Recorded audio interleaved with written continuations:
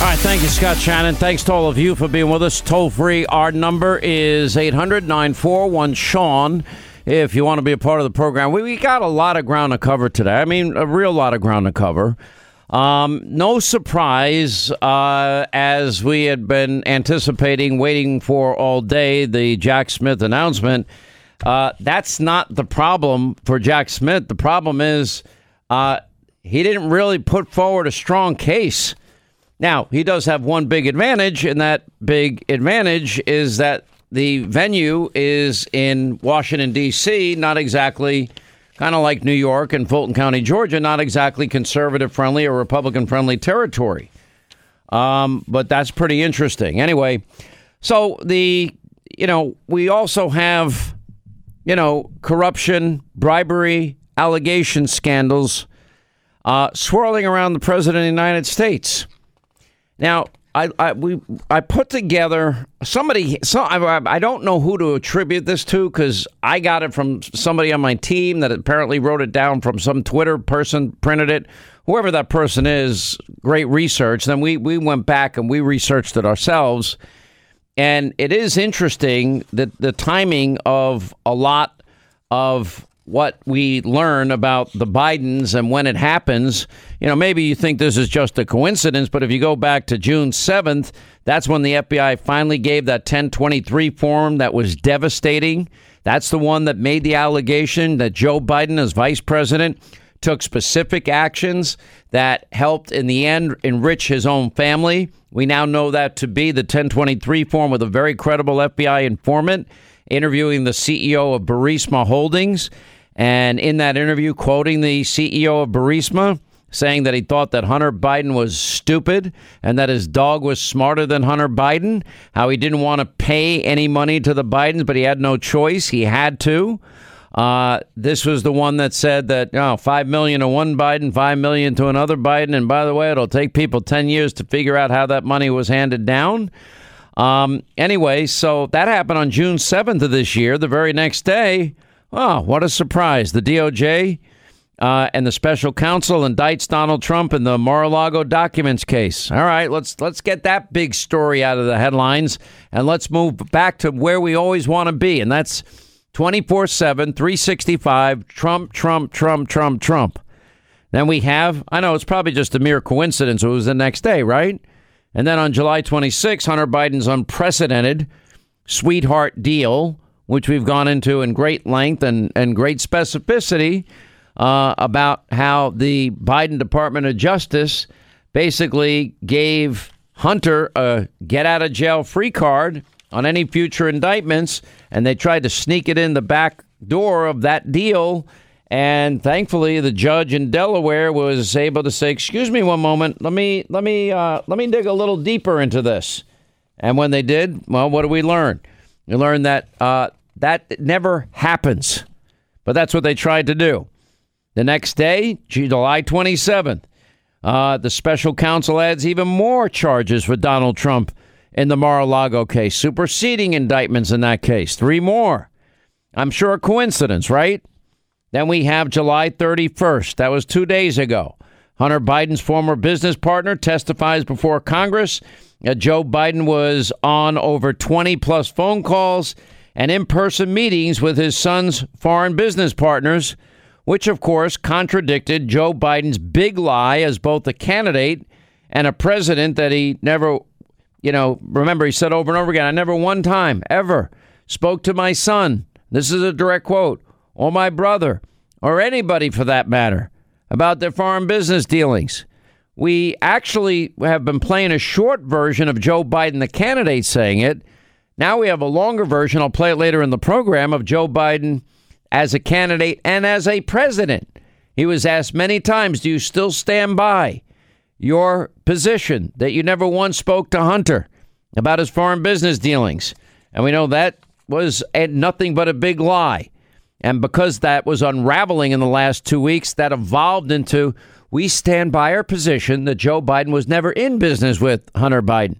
No, that's not what Joe was saying as a candidate, and not what Joe was saying up until 2 weeks ago. He kept saying, when asked, that he never spoke to his son or a brother or anybody for that matter about these foreign business deals. And so that got blown out of the water. But anyway, so you have the sweetheart deal on July 26th, the next day. Then we have the more charges in the Mar-a-Lago case, the superseding indictments. And 2 days ago, Hunter Biden's former business partner, Devon Archer, testifies before Congress that Joe Biden was on over 20 calls and in-person meetings with his son's foreign business partners, contradicting Joe's big lie as both the candidate and president that he never once ever talked to his son, brother, or anyone for that matter. Now, this included Burisma executives. Now, what did we learn from Devon Archer? We learned that Joe Biden often called in. So this, on top of everything, you got to pause here.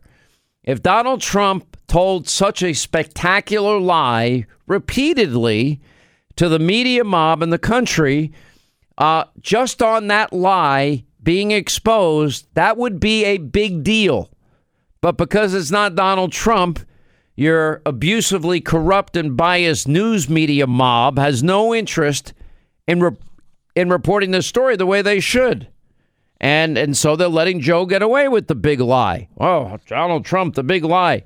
Well, and that's part of the indictment yesterday, and we'll get into that in a second, that they actually think that Donald Trump, he knew that what he was saying isn't true. I would bet any amount of money, if there was a bet in a lie detector test, having interviewed Donald Trump as much as I have, I can tell you right now, he'd take a lie detector test and you ask him if he believes that the election was rigged, stolen, any words that he's used, he's going to pass that test with flying colors, because for him, it was real. Well, there were people that were telling him that it wasn't true. Yeah, and there was a bunch of other people telling him it was. And some people I wish he didn't listen to, because I thought some of them went, way out of bounds, but that was my humble opinion. Anyway, but that's neither here nor there. Then we've got the big bombshell from Devon Archer this week is that they were pressuring Joe Biden. They needed desperately to get in touch with Joe Biden. Desperately. And D.C. is the way they called it. We need help from D.C. What was the help when they were in, where were they? In Dubai in December of 2015. December 4th to give you the exact date.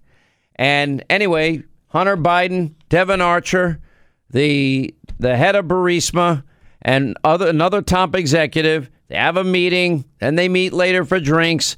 And during that time, they called Joe Biden and because they needed to. What was the ask? What was the need to get in touch with D.C. for? Because they needed to get rid of the prosecutor that was investigating Burisma, that even Devon Archer acknowledged would have bankrupted the company and destroyed their business. That also means that they wouldn't have had the money to continue to pay the Biden family syndicate. And that set in motion that Joe Biden call in basically was Hunter's reassurance to them that he's on it. And sure enough, he goes a few days later to Ukraine and the process begins, culminating in Joe saying you're not getting $1 billion until you fire the prosecutor. That prosecutor was investigating Burisma Holdings and Joe Biden's son, Hunter. So the allegation in the 1023 form that the FBI never wanted to hand over is that, in fact, Joe Biden took, according to the CEO of Burisma, actually at the time, and the owner of Burisma, Lauren Lozensky, whatever his name is, that they, in fact, wanted Joe Biden's involvement, that they had to pay the Biden family, and that they were putting pressure for Joe to get in touch with D.C. We need Joe's help, needs Joe's help. And son of a bee, Joe leverages $1 billion, gives him 6 hours to fire a prosecutor. The prosecutor's fired. Hunter Biden continues to enrich himself. Now you know why it's a Joe Biden bribery scandal allegation that is coming to life every day. And it's only going to get worse for them. So as, all of the, discussion and, all right, what are we talking about with Donald Trump? We're talking about a document issue. Well, Hillary Clinton has a document issue, didn't she? She had top secret classified information more than Donald Trump had at Mar-a-Lago. and no reasonable prosecutor will prosecute that. Well, they're talking about Donald Trump maybe asking for surveillance tapes deleted. He's claiming nothing was deleted and everything was handed over to the special counsel. Time will tell. One of them is telling the truth and one isn't, because I don't think there's any middle ground there. Anyway, but Hillary Clinton deleted 33,000 subpoenaed emails and washed her servers and her hard drives with bleach bit, not with like a cloth. No, with bleach bit. We had never heard of it. Destroyed devices. Okay, Joe Biden has a top secret classified information issue himself. Chappaqua never got raided. The Clinton offices never got raided. The 4 locations where they found top secret classified information for Joe Biden, they never got raided. We never hear about the special counsel looking into Joe Biden's top secret classified document issues. Never hear a peep out of that guy. So now we've got is, and by the way, I'm being told by my pollster friends, they'll join us later in the program, snap poll, Donald Trump's approval ratings in light of what is happening this week, they're going up again.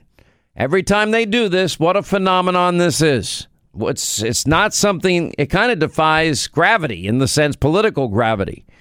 But you have Joe Biden's Department of Justice, part of the executive branch, run by Merrick Garland. Merrick Garland signed off on this entire charade. In other words, it's now America has gone full banana republic. And Garland and the other Democrats of the DOJ, they want to put Joe Biden's chief political opponent in the lead up to an election in a jail cell and let him rot there for the rest of his life while they continue, as we learn from IRS whistleblowers and we learn from others, while they're protecting the big guy from all the legitimate and real legal scrutiny over a bribery charge. Now, what do you think's, all 3, Biden, Clinton, and Trump have document issues with top secret classified information. Really? They want to go after Stormy Daniels? Really? They want to take one line out of what was a long phone call in Fulton County, Georgia, and turn that into a racketeering and a RICO case? They want to say that Donald Trump, because he spoke his mind and had a viewpoint that maybe some people didn't like, that Donald Trump should be arrested for the events on January 6th, but actually ignore his real words. Many of you will peacefully, patriotically now march to the Capitol so your voices will be heard. And never getting to the real heart of how January 6th was unfolding, which was, in fact, oh, this is great. I really like this. I wasn't there. I don't know why. Anyway, which is that they had actionable intelligence in the weeks and days leading up to January 6th. And no action was taken by Nancy Pelosi, Muriel Bowser, Chuck Schumer, or anybody. Anyway, 800-941-SEAN if you want to be a part of the program.